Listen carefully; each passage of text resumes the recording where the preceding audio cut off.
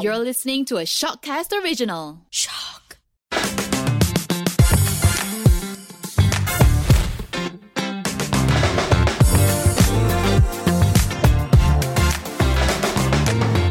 Hello everyone and welcome to the POV podcast. I'm Al Firdaus from Astro Radio News and we're here to listen to Datuk Sri Nazir Razak's point of view on how he entered the banking world and CIMB. How are you, Datuk? Good, thank you, Al. All right, okay, so let's jump right into it. The CIMB era in your life, right? So what is the best and the worst experience you ever had when you went into CIMB? I joined CIMB back in 1989 at a time when it was difficult to get jobs. I was so determined to be successful, and yet I wasn't properly qualified because I did just economic and politics degree, and CIMB at that time very numbers based, very counting based, and there was no training scheme. You just get thrown in the deep end. So I had a really tough first 2 to 3 years, and in the book I recount some incidences where my work was so bad that my boss even threw the work I did, which was prepare a submission to the government, which is already a 4-inch thick book. He threw it at my head because it was so bad. And that was the beginning of my career. It was tough. There were many good times. I think the proudest moment was when we launched the new CIMB group, which was back in 2006 after we had, acquired Bank Bhumiputra and Southern Bank, merged it with CIMB, and we became what we call a universal bank. And that was a transformative event for us. We went from an investment bank with about a few hundred staff to a universal bank of about 15,000 staff. So it was a transformative moment, and we changed the brand and we set new standards in many ways. So that was a very exciting time. Right, so you have an educational background in economics and you also had a chance to venture into the world of politics.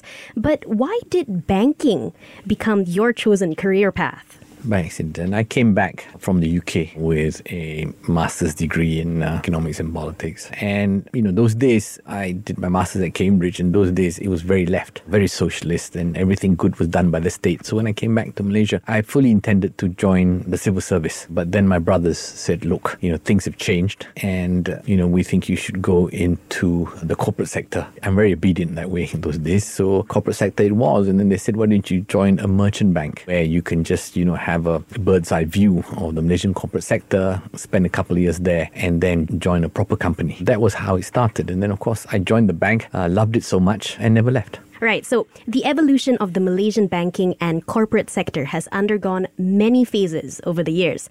How does one enhance the leadership traits that one needs to build institutions for the future, Malaysia-wise? Well, I think, globally, there are a lot of lessons in institution building that we should take on board. And I think, we went through a good phase of the early 2000s when we had this thing called GLC Transformation Program. And I remember Khazanah wrote a lot of good guidebooks in terms of how companies should be governed, etc. And I think those guidebooks remain relevant today in terms of how one builds an institution. Unfortunately, not enough companies practice those these days. So I think we should go through a period of revisiting those principles that were written, both in the case of public companies as well as private companies. To quote what you said earlier, and to quote as well in your book, What's in a Name, I had become a banker almost by accident, which is incredibly funny to hear. It is actually to become a banker by accident.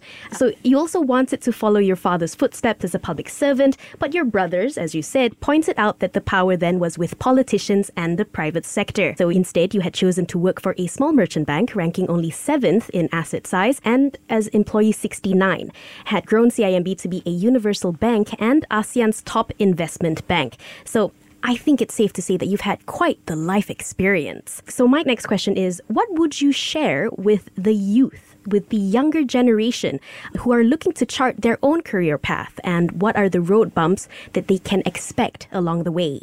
Well, I think you should always assume that it's a very bumpy road. It always is. That's one. Two is, I think, the most powerful trait one can have in building one's own career is the ability to understand oneself. I always joke that I refer to this as the man in the mirror concept. Michael Jackson was probably before your time, but great song. And what it told me was that I look in the mirror every day and understand that person. What are his strengths? What is his weakness? Double down on the strengths and come up with mitigations for the weakness. For instance, when I became CEO, I was very, very young and I knew I was hot-tempered, I was impatient, etc. So I hired a lot of grey hairs around me. It's very, very important that you understand yourself as the very, very start. All right. Okay. Thank you so much.